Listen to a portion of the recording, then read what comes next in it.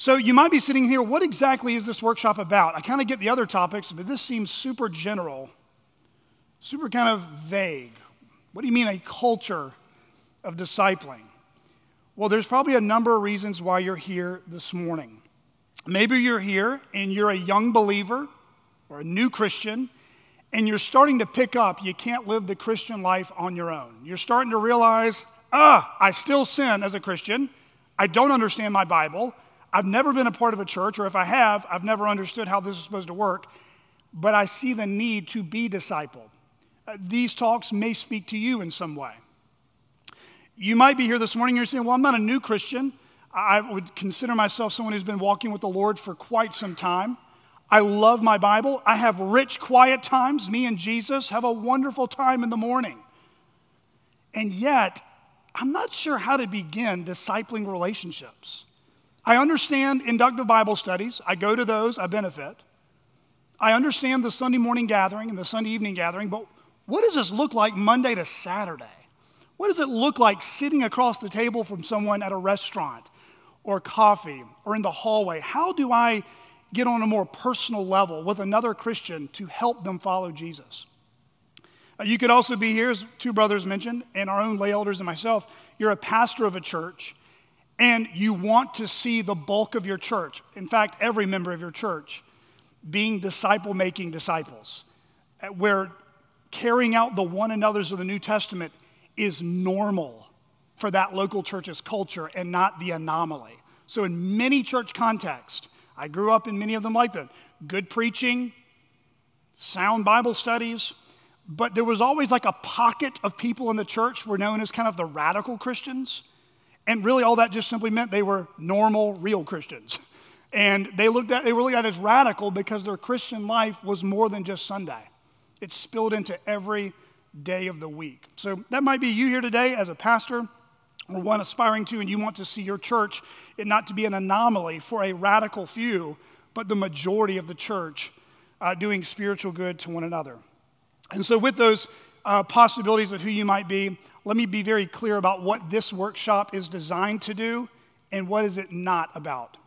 So this morning, this workshop is not aiming to teach you how to do a small group or to lead a Bible study. We're not getting into Greek and Hebrew, verb tenses. We're not looking at church history, homiletics. We're not looking how to preach a sermon. That is not the aim of this particular workshop. Those have wonderful places to do that in different contexts. This particular workshop is not for that. The aim of this workshop is also not the how to start more programs in your church or how to see your church grow in numbers. That's not the aim of this workshop. If God blesses your church with more converts and more disciples, praise be to God. But this is not a strategy workshop on how to make your church bigger on the membership rolls. The primary aim of this workshop is to remind each one of us of the tremendous responsibility that King Jesus has given every disciple who confesses Jesus Christ as Lord. Let me say that again.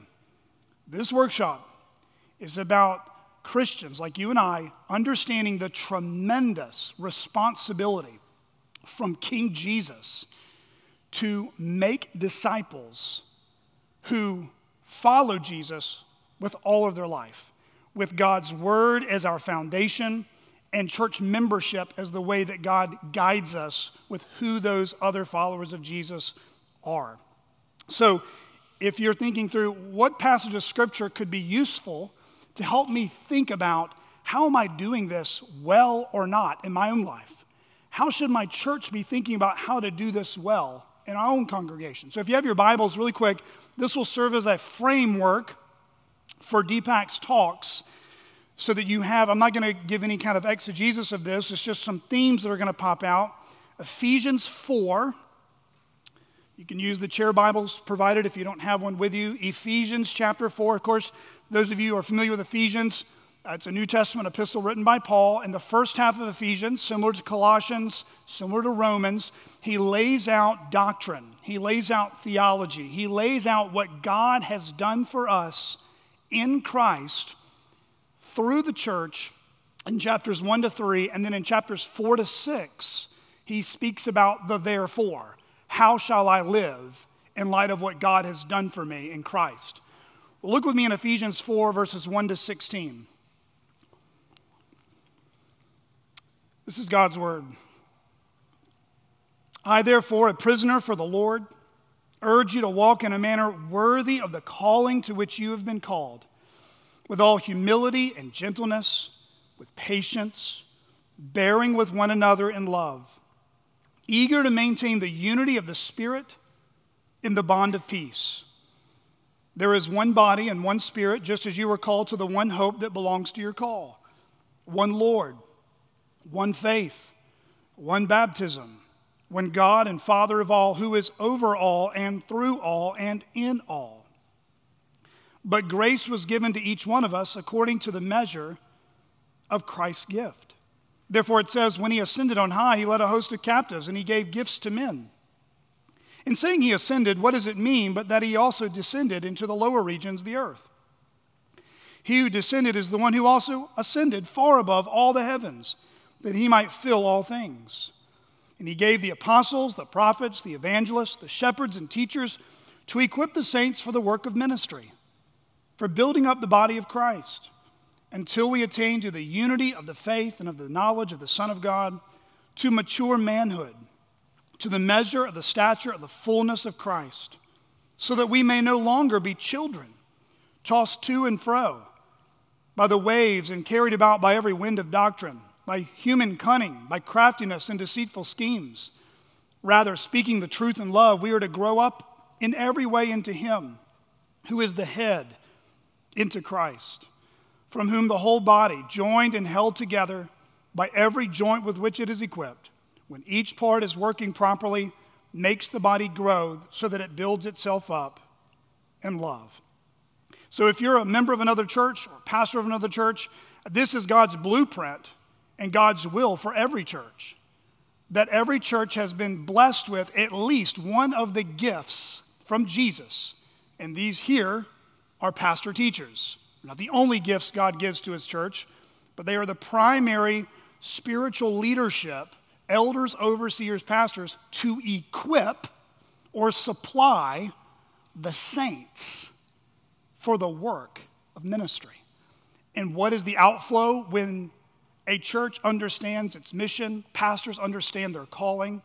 You will see there, Christians are no longer babies, children, tossed to and fro by every little thing they hear on YouTube, every little thing they hear on Fox or CNN, every little thing they hear at a so-called Christian bookstore, and yet they're firmly rooted in the truth. And then they speak the truth in love to one another. And look what verse 16 says. From whom the whole body, joined and held together by every joint with which it is equipped, when each part is working properly, makes the body grow so that it builds itself up in love. That's how God is going to build his church. It's through every member understanding they have been gifted, filled with the Spirit, entrusted with the good deposit of God's word to speak the truth and love to one another so that we are built up. This is his disciple-making game plan. We don't need to reinvent it. We don't need to get overly creative. God's told us about unity. He's told us about spiritual maturity. He's told us how to do this to one another. So before we begin, I'm going to ask us to go in prayer, to ask God for help, and that God would use Deepak to help us be more faithful to this task. Let's pray.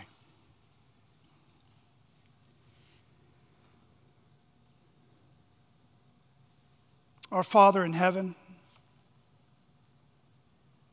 hallowed be your name. Your kingdom come, your will be done on earth as it is in heaven. Lord, we come before you this morning in the name of your Son, Jesus Christ, our Lord. We have been given every spiritual blessing in Christ in the heavenly places. Lord, we are more loved than we will ever understand. It is by grace we have been saved through faith. And this not of ourselves, it is your doing, that you have worked by your Spirit in our hearts.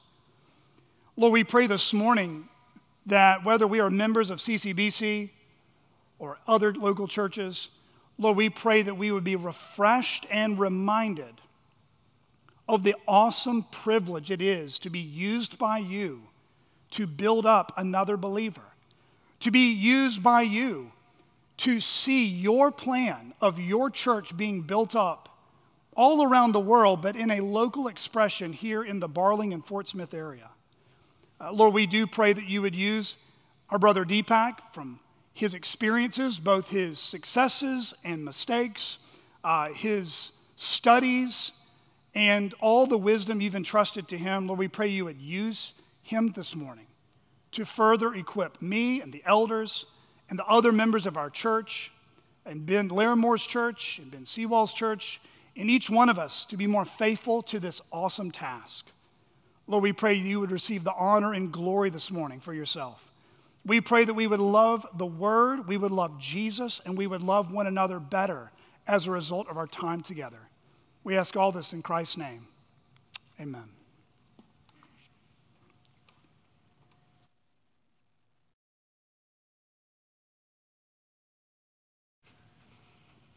Good morning.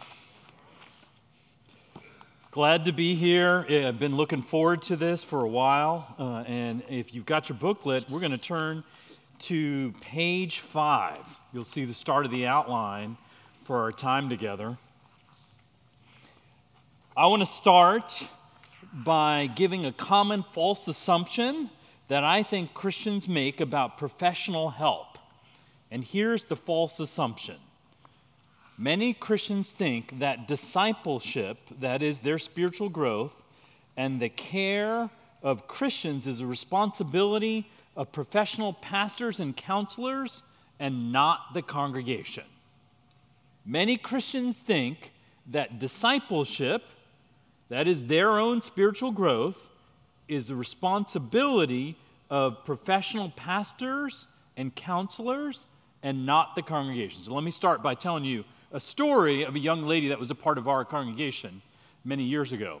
She was being discipled by a wife and a mom who was taking care of her in the Word with her, was very involved in her life.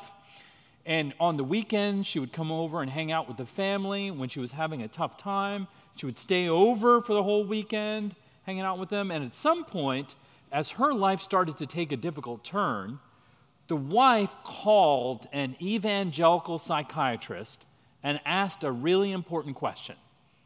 She asked, to what extent should I be involved in this young lady's life, especially now that her problems are getting more severe? What did the doctor say? Take a guess. What did the doctor say?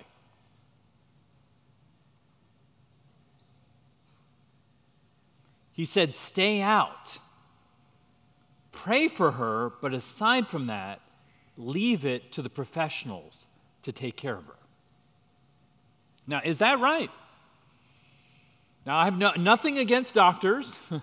I trained as a doctor for many years. I'm Indian, so every other cousin is a doctor.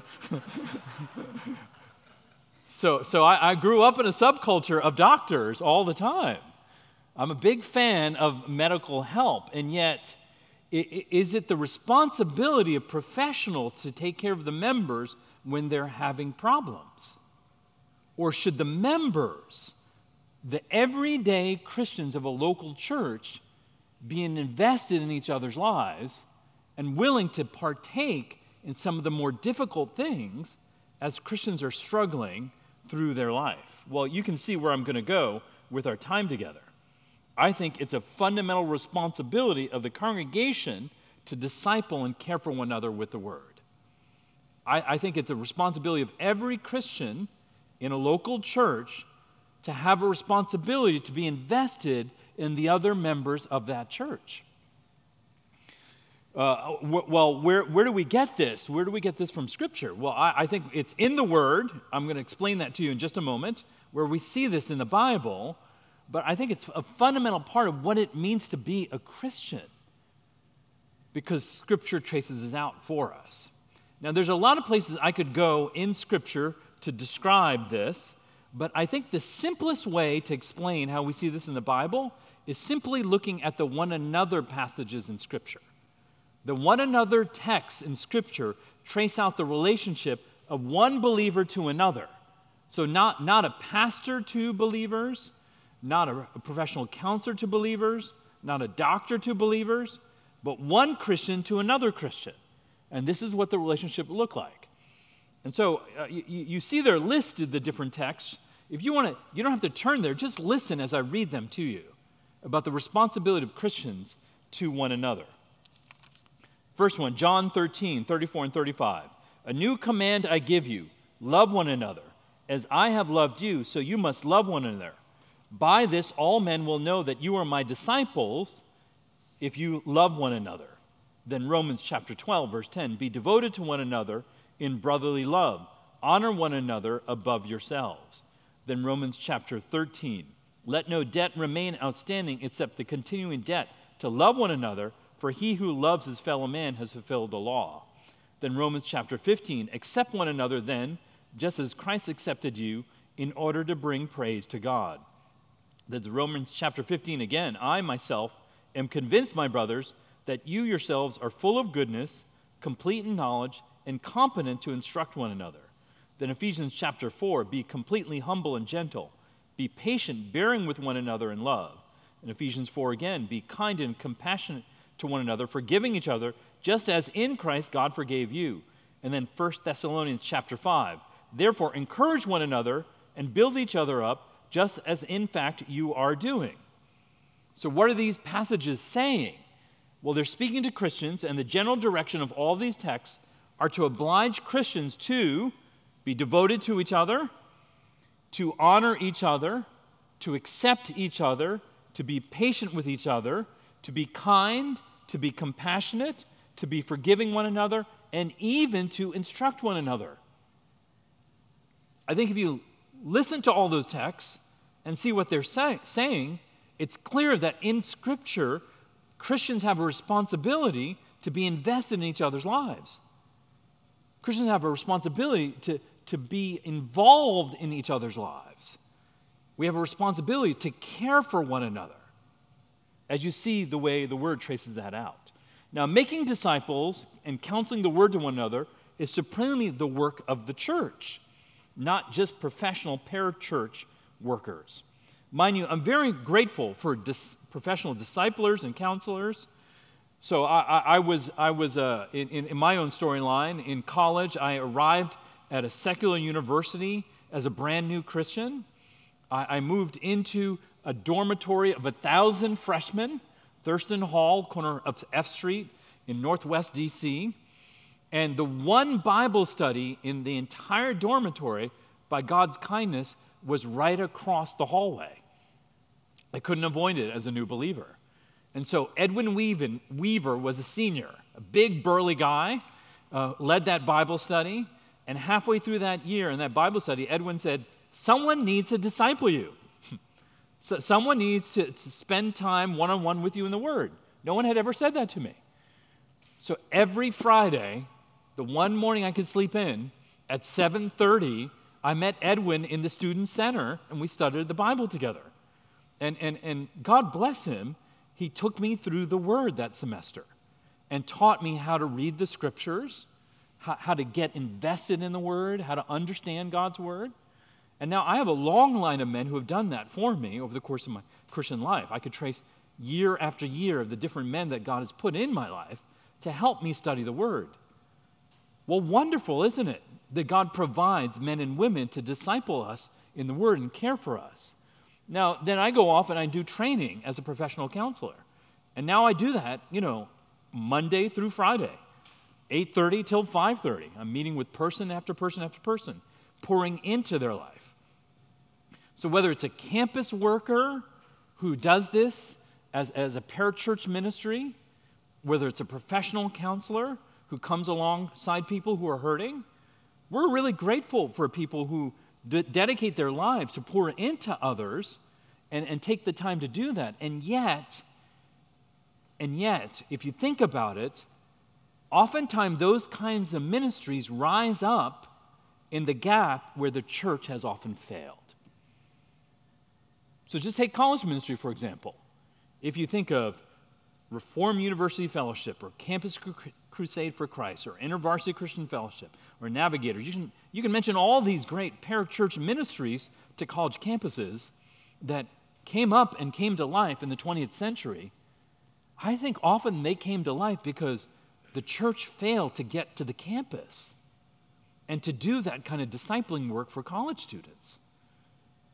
So what do we want? I think the church needs to be the context for which we're doing this kind of discipling and counseling ministry with one another. The church should be the normative place for Christian relationships and Christian discipling. Consequently, I want to contend that the church is the normative place for people to work out their problems. We want to face our difficulties in the context of a loving community. Now, when I was out in the lobby yesterday, walking through, noticed the church covenant on the wall. I love that. The church covenant that's out there that traces out the obligations that you have as members to one another, the responsibility you have that you've committed to one another as members of a local church. Well, what's a church covenant? A church covenant simply traces out the obligations of Christians towards one another in a local church community. And if you listen to some of the lines in a typical church covenant, now, is the church covenant similar to ours? Similar but expanded. Okay, so let me read some of the lines from our church covenant, which are actually very similar to the ones that you have here. It says, we will work and pray for the unity of spirit and the bond of peace. We'll walk together in brotherly love as becomes the members of a Christian church, and we'll exercise an affectionate care and watchfulness over each other and faithfully admonish and entreat one another as occasion may require. We'll rejoice in each other's happiness and endeavor with tenderness and sympathy to bear each other's burden and sorrows. We will seek by divine aid to live carefully in the world, denying ungodliness and worldly lusts, and remembering that as we have been voluntarily buried by baptism and raised again from a symbolic grave, so there is on us a special obligation now to lead a new and holy life. Now you hear that. You hear how the covenant traces out the responsibility to care for each other and be invested in each other. And if you ever read that covenant when you walk in, or you recite that covenant to each other as a church, you're actually articulating the responsibility that we're describing here today, this morning. We're just doing it in more detail this morning, tracing out what exactly that looks like. Well, a catchphrase that we often use in our church to describe this, you'll see that bullet point there, the culture of discipling. What is a culture of discipling? Well, by culture, I'm talking about it's the whole personality of the congregation is one of making and shepherding disciples. It's our hope that every member catches this vision of this kind of care, that they would have a personal responsibility to care for others within the church. Now, why did I lay it first out in Scripture? Because I think it's important to understand this from the Word. Why did I trace it out in the church covenant? Because it's a commitment you've made in your own local church to have this relationship with one another. But a culture is one in which it's not just a few people who do this. It's actually everybody gets this. If most of the church understand what this looks like, it changes the basic DNA of a church. Because it's no longer simply the paid pastoral staff, or it's no longer just the really mature people in the church who are doing this. Everybody understands this is a part of what it means to be in a local church together. It's a fundamental part of what we do in the church. So it's not a program where I have to sign a dotted line. But because I'm a Christian, I understand this is what it looks like to live out the Christian life. This is what it means to be a faithful believer. So this is ingrained into the DNA of the church. This is how we live as Christians with one another. And so I hope you get to have Blake for years, for decades. But if Blake were to walk out and get hit by a bus, I hope it doesn't happen. What I don't want you to understand is this is just some program that Blake came up with. What I want you to understand that this is what it means to be a Christian.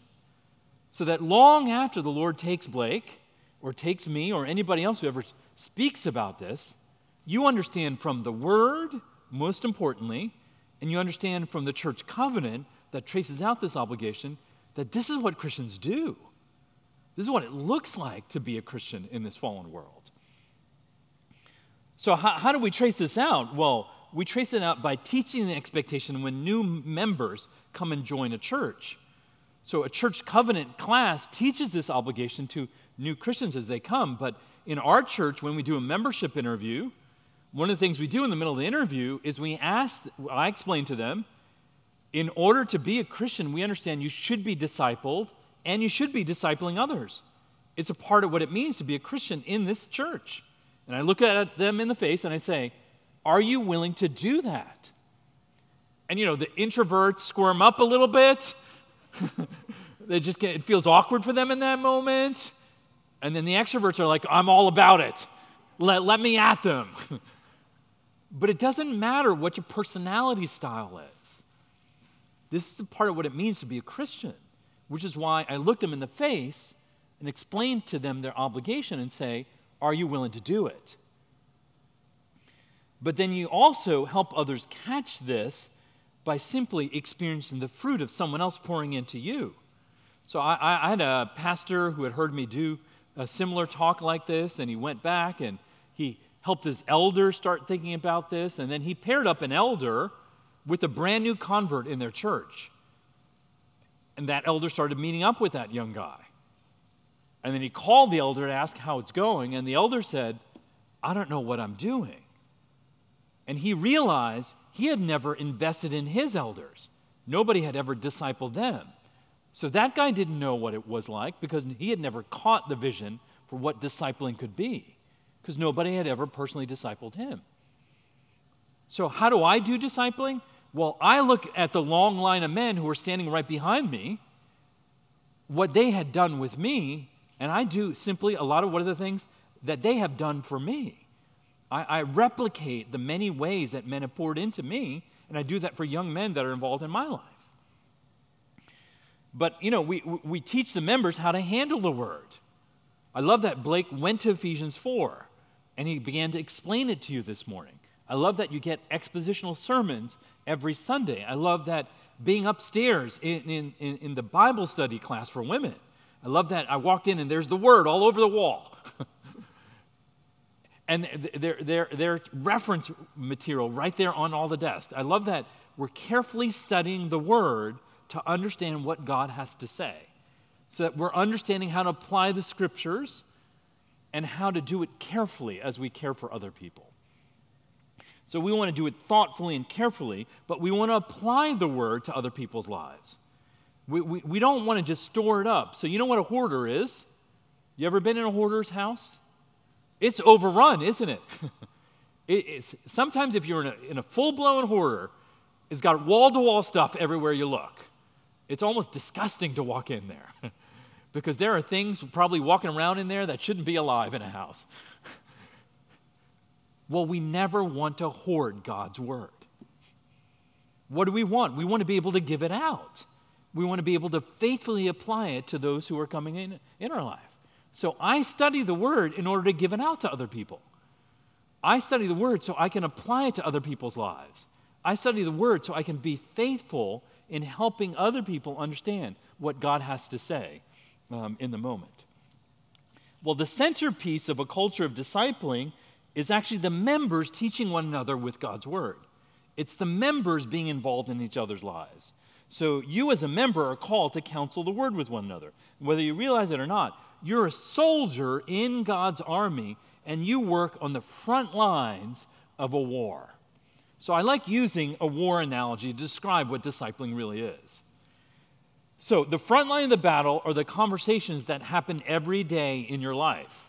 They're lunch meetings, they're texting with one another, they're picking up your cell phone and calling someone, they're meeting up with someone for lunch, they're the Bible studies, they're the conversations after church.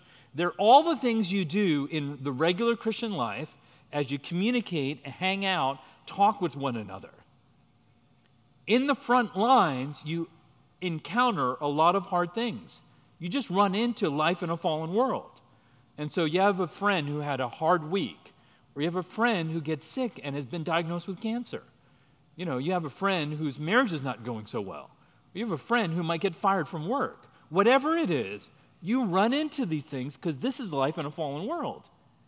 And what do? You talk to people. You have conversations. You text with each other. You pray for each other.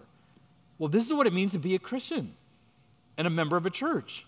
This is the normal conversations you have in the Christian life. Well, one step back from the front lines are the godly men and women of the faith who take time to pour themselves into younger believers. I'm going to call them the captains and generals of the faith. These are the older, more mature believers who pour into the younger believers, and every church has those rich relational resources that God provides to help believers, especially the younger ones, grow up in the faith. But in the very back of a battle, in the very back of a war, is, you know what sits in the far back? Did anybody like me watch the reruns of MASH in the 70s and the 80s? It's the MASH unit. You know, the medical staff are not on the front lines, they're in the back. Why is that? Because the soldiers, when they get wounded, maimed, beaten up, they're sent to the back lines, to the MASH unit, to get patched up, to get treatment, to get help. And what happens in a Christian war? In a Christian war, you're not sent home, you're sent back to the front lines to do those daily conversations and walk through things with other people. Well, notice, who's in the front lines? It's not the MASH unit. You know who's in the MASH unit? It's those gifted people who are the mature people that God calls out in order to invest in the others. The people who are, you know, often the pastors or the counselors or the parachurch workers that God uses to especially pour in.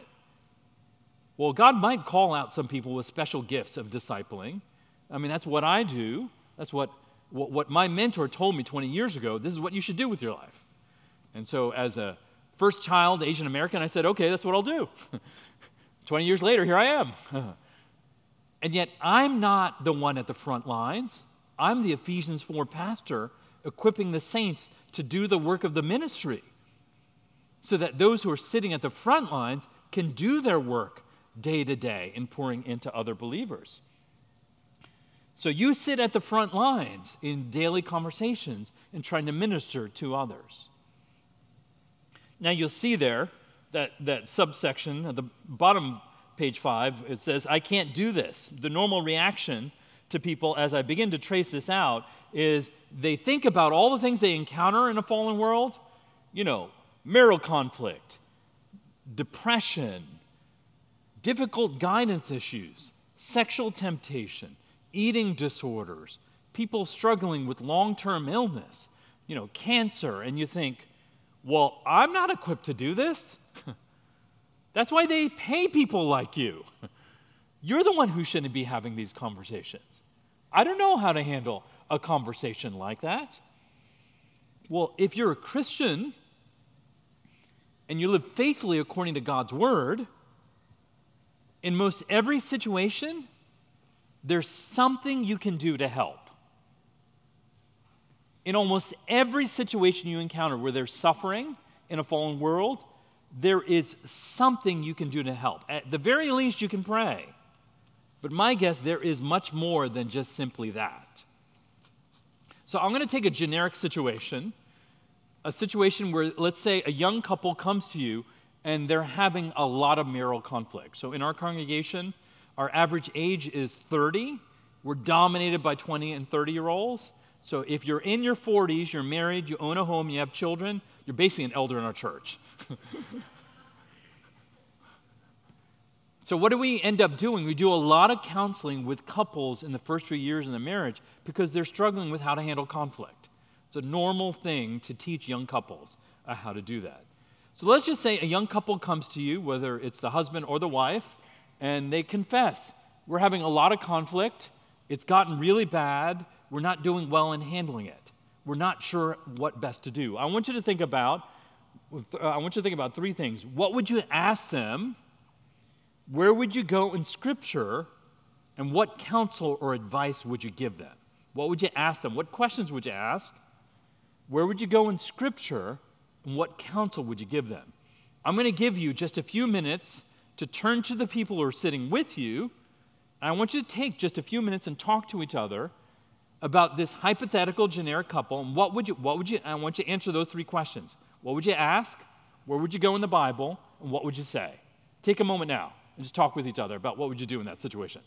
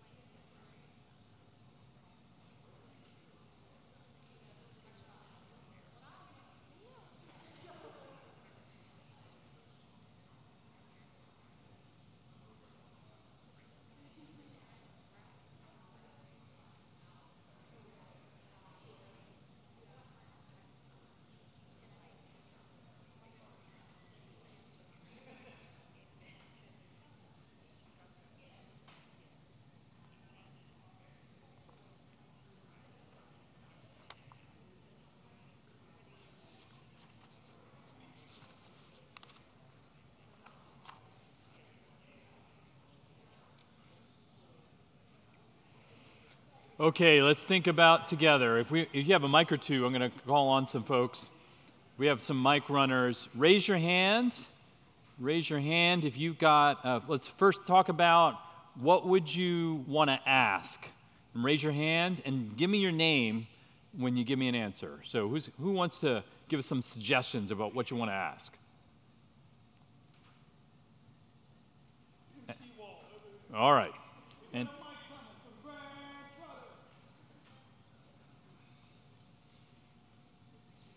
Pastor Ben, what would you want to ask? Well, if they confessed, like we're having a fight, I would really want to make sure I understood what they meant by that. So I'd want to say, well, can you define that for me? Good, Ben. You're looking at my notes from this afternoon. Yeah. You didn't know. We're going to talk about that in the next hour. Okay. But, like, Good. are you just does this include yelling or are objects being thrown? What do you mean by this? Yeah, so good. Define your terms. We're going to talk about that in a little while later. What exactly do you mean? You said we're having a bad fight. Good. What else do you want to ask? And don't look down at your booklet. Tell me your name. Lori. A question we talked about is asking, are you wanting help or are you just wanting to vent?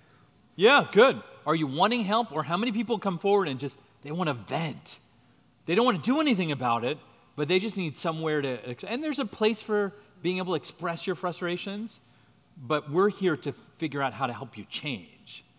Good, Lori, great suggestion. Any other questions? Yes, in the back. Here, wait for the mic. Oh, here comes the mic. I'm Roy. All right. Tell me your name. I'm Roy. My question would be, somewhere in this in the beginning to me, and I can be wrong, but I'd like to know where they feel like they stand with the Lord first. Yeah, good. That's a great question. Where are you how are you doing spiritually? Yeah. Where is your relation? How's your relation with the Lord doing? Where are you at right now? Yeah, and we'll talk about there's a connection between the vertical and the horizontal. I mean, all life is connected to the vertical, and so how you're doing with God is going to affect how you live in your marriage. And so that's an excellent question. Now you see some of the other questions I had there under the ask category. How long has the conflict been going on? When does it typically happen? Describe your last fight. Good to get your hands around the specifics. I like the details, so I get a feel for what's going on. Do you enter discussions with a mentality that you're right and the goal is to convince your spouse that you're right and they're wrong? And then asking questions that go after the heart. What were you desiring? What were you hoping for? What were you coveting? How did you desire to lead in the conflict, or did what you do ruin the conversation? Okay, where do you want to go to in the Bible? Let's get a couple of suggestions. Where do you want to go to in Scripture? Say it again. Ephesians in general. Ephesians 5 would be a great text, particularly on marriage. Good. Where else? 1 Peter.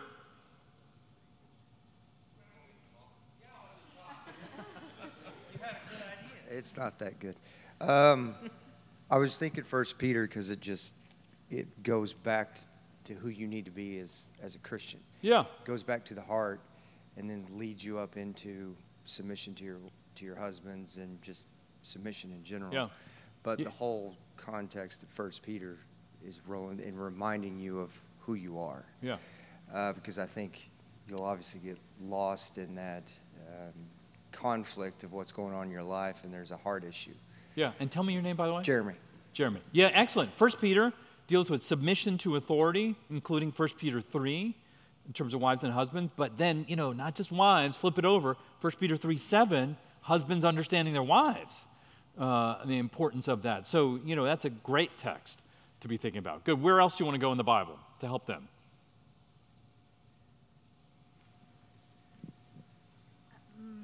My name's Donna, and I was just reading this yesterday, Philippians 2, Jesus' example of humility, because most conflicts are about pride. Yeah, exactly. Wonderful example of Philippians 2, just as Jesus gave up his life for us, and so therefore we should also live out that life of humility. And a lot of conflict has to deal with our pride, our self-centeredness. And so learning to serve others. Good. Well, the text I want to take us through is James 4 in just a second, and thinking about that. But just let's do that last part. What do you want to say? What do you want to say to them? If you're just going to, what's your tweetable statement to them? What do you want to say to them if you're going to speak in?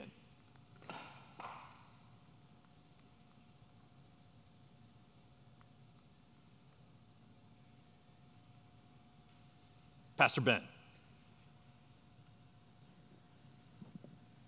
I don't know if this isn't really what I would say, but we were talking about what we wouldn't say. We wouldn't say, just stop it. Get your act together. Pull yourself up by your bootstraps. Just stop it. Yeah. Well, and if you've ever seen the Bob Newhart video, it's Bob Newhart pretending to be a counselor, and all he says in the session is just stop it. That's the extent of his counseling technique, so to speak. Well, yeah, so let's think about James 4:1. What causes fights and quarrels among us? Is it not the desires that battle within you? So what's the idea there? If we just, one example of a text that we're thinking through, James helps us understand our tendency when we fight is to make the other person the enemy. You're the one who's messing this up. You're the one who's causing this. You're the one who's wrong. And my whole goal is to prove to you that I'm right and you're wrong. Most of us have an inner lawyer dwelling within us. We built up the argument when we logically think through why we're right, and that's what pours out. When in fact, what we need to do is to kill that inner lawyer. James says the problem is not the other person. The problem is the passions and desires that rule your heart. So slow down, stop staring at the other person, and look at your own heart. That's what I'm often going to say to a couple as they're showing up with marital conflict. I'm going to get them to describe to me what's going on, but I'm going to say, what did you want out of this? Because I want to begin to understand what was the war that was driving them in the middle of that fight. So I want to tell them about the importance of looking at their own heart and not making the spouse their enemy. And right there, with that one simple step, I've used Scripture to take the focus off of the place where they're incorrectly focused, which is their spouse or their roommate or their parent or their best friend, and instead focus it on their own heart in helping them to begin to look inward rather than outward in regards to that conflict. Now, you all gave great answers. You gave great suggestions in regards to what we could do in that regard. You don't need a professional counseling degree in order to help a couple who's struggling with conflict. What you need is a love for the Word, a willingness to step in, and for most of us, there's a degree of fear in trying to get involved in other people's messes. And so we need a little bit of confidence in order to encourage us to step in and give it a try. So with the Spirit and the Word working within and the encouragement to have confidence to try, there's a lot you can do to help out other people. God has given everything you need through His Word and Spirit to help others, so don't be scared. Instead, trust that you can have not confidence in yourself, but confidence that God will work through you, through His Word and through His Spirit, to help others as they're struggling in this fallen world. Now, I'm putting a lot of emphasis on you as the members getting involved in each other's lives and helping each other out, and yet a lot of people at this point will say, okay, is it all on me? What are we talking about here?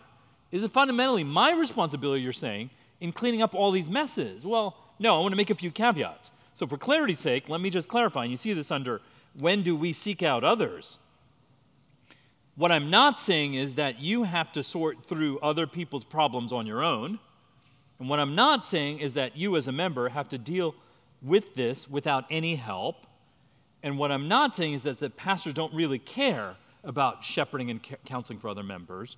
And what I'm not saying is that the pastors expect you, the members, to fix each other's problems. No, in fact, God has given shepherds, pastors, elders to do the work of the ministry, to build up the body of Christ in order to equip them to do what God has called them to do. And so pastors, elders, and shepherds are a great gift.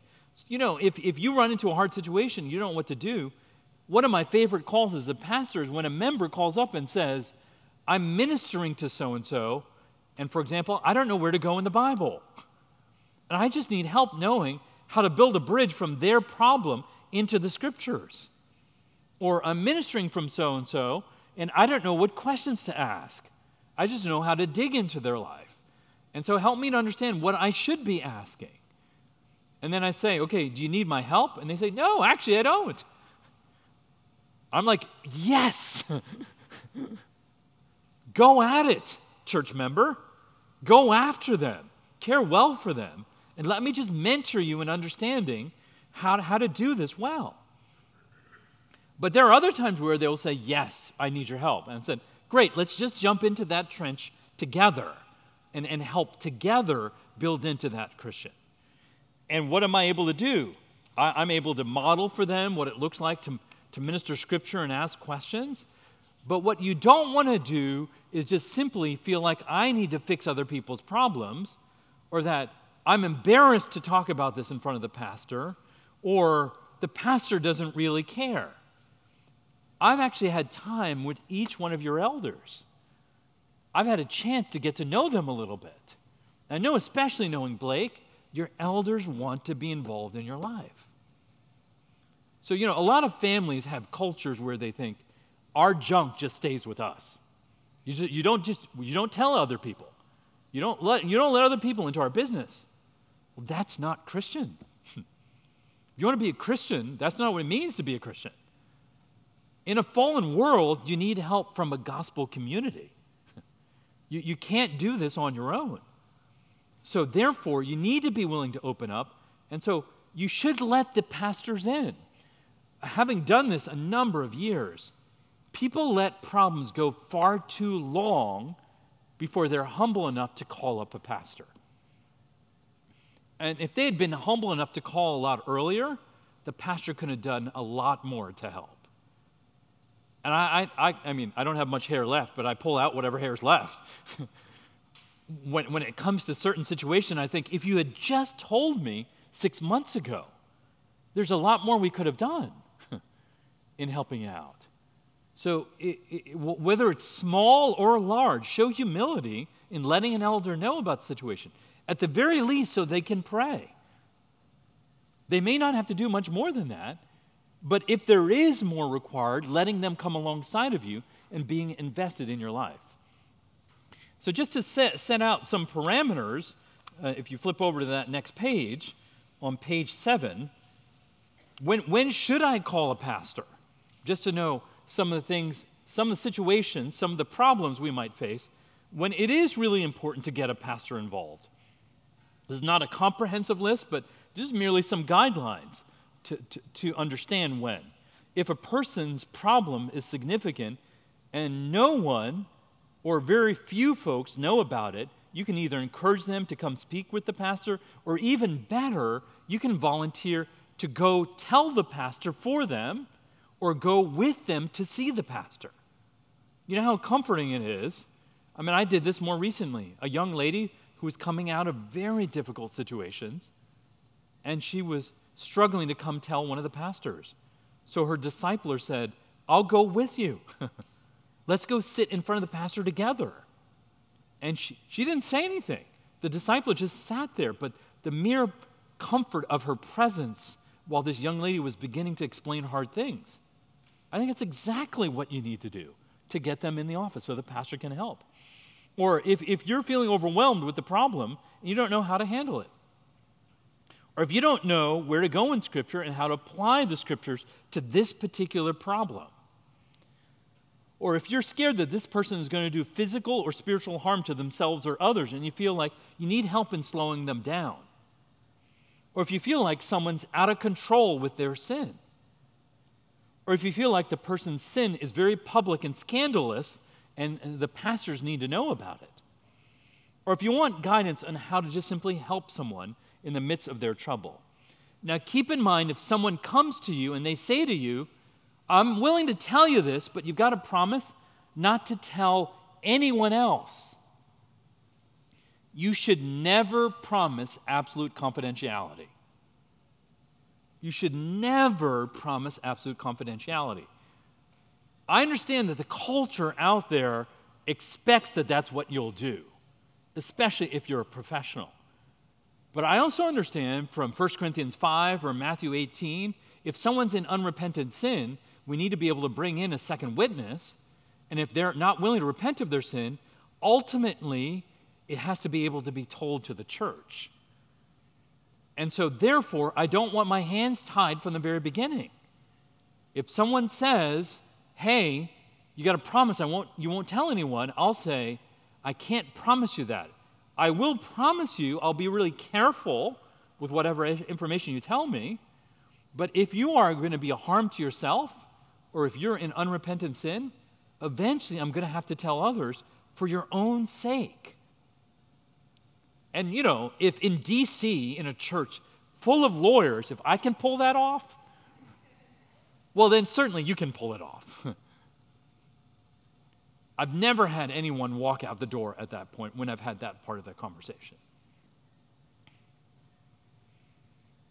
So if you talk to one of your elders, remember you're not trying to pass off a problem to them. You're trying to stay involved. And yet, what a wonderful thing to get the elders also involved, especially in some of these situations that I traced out for you a moment ago. Well, wrapping this first talk up, the story I began with, that young lady who was struggling and the wife who was investing in her life. It's wonderful to be able to say on this side of the story that in those difficult years, it was not just the wife who was a tremendous help, or wasn't myself as one of the staff pastors who I think made the difference.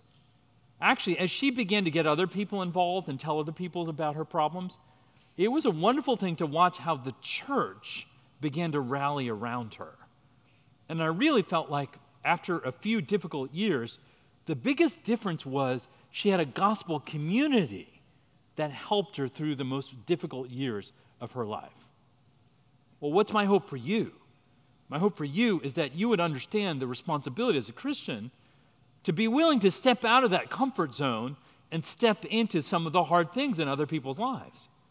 And not to do it by yourself, to get others involved like pastors, but to be willing to be a part of the hard things that require us to persevere through sin and suffering for the sake of God's glory. So let me stop there and take a few questions if you have anything from this first talk about the culture of discipling and being invested in other people's lives. Any questions for Deepak? Any encouragements, questions, or clarifications? Roy in the back.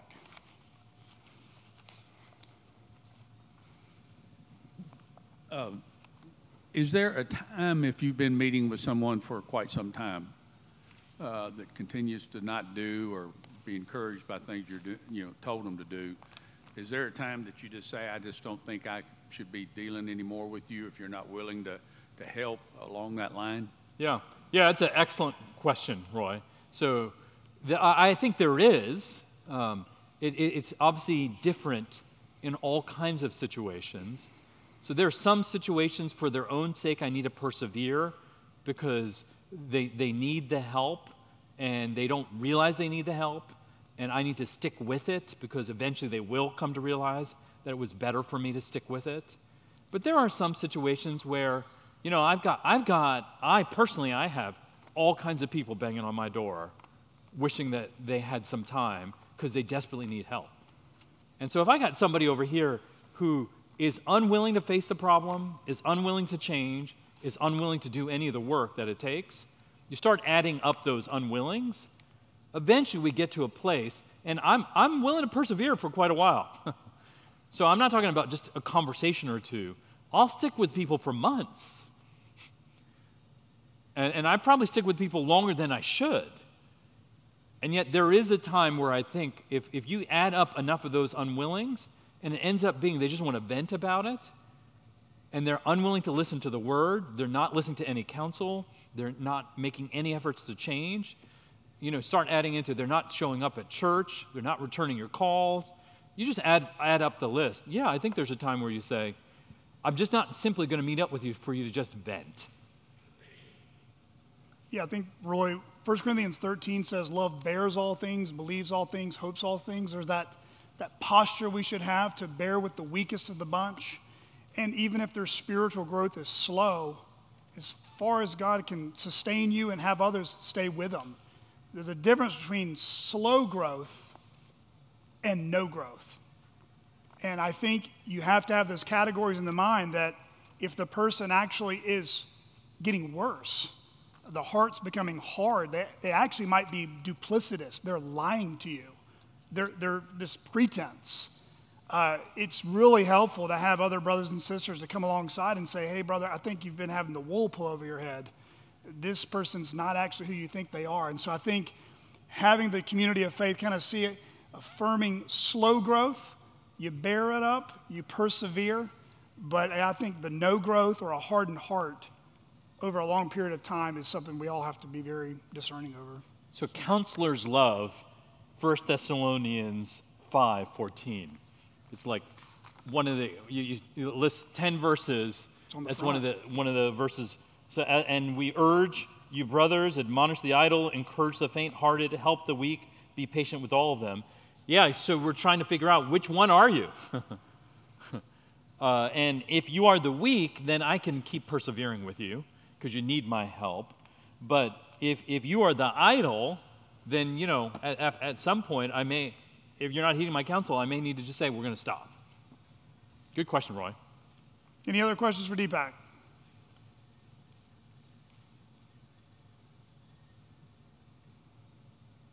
Deepak, I appreciate you alluding to that wartime language, because in Ephesians 4, equipping the saints to do the work of ministry. What is the work of ministry? What are acts of service? It's in the same letter as Ephesians 6. Put on the whole armor of God, that you may battle not with flesh and blood, but against the principal powers of the air, the spiritual forces of evil. And so that's why it's so important to belong to a local church, because on Sunday morning, it's not merely a pep rally, it's getting equipped to go back out to the battle.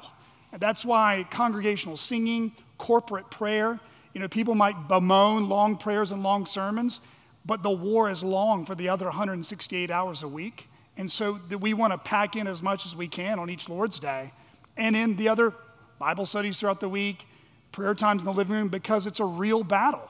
People come in discouraged, weary, maybe even tempted to walk away from the faith. And so that's why when we gather together, it can't be a consumeristic at a movie theater.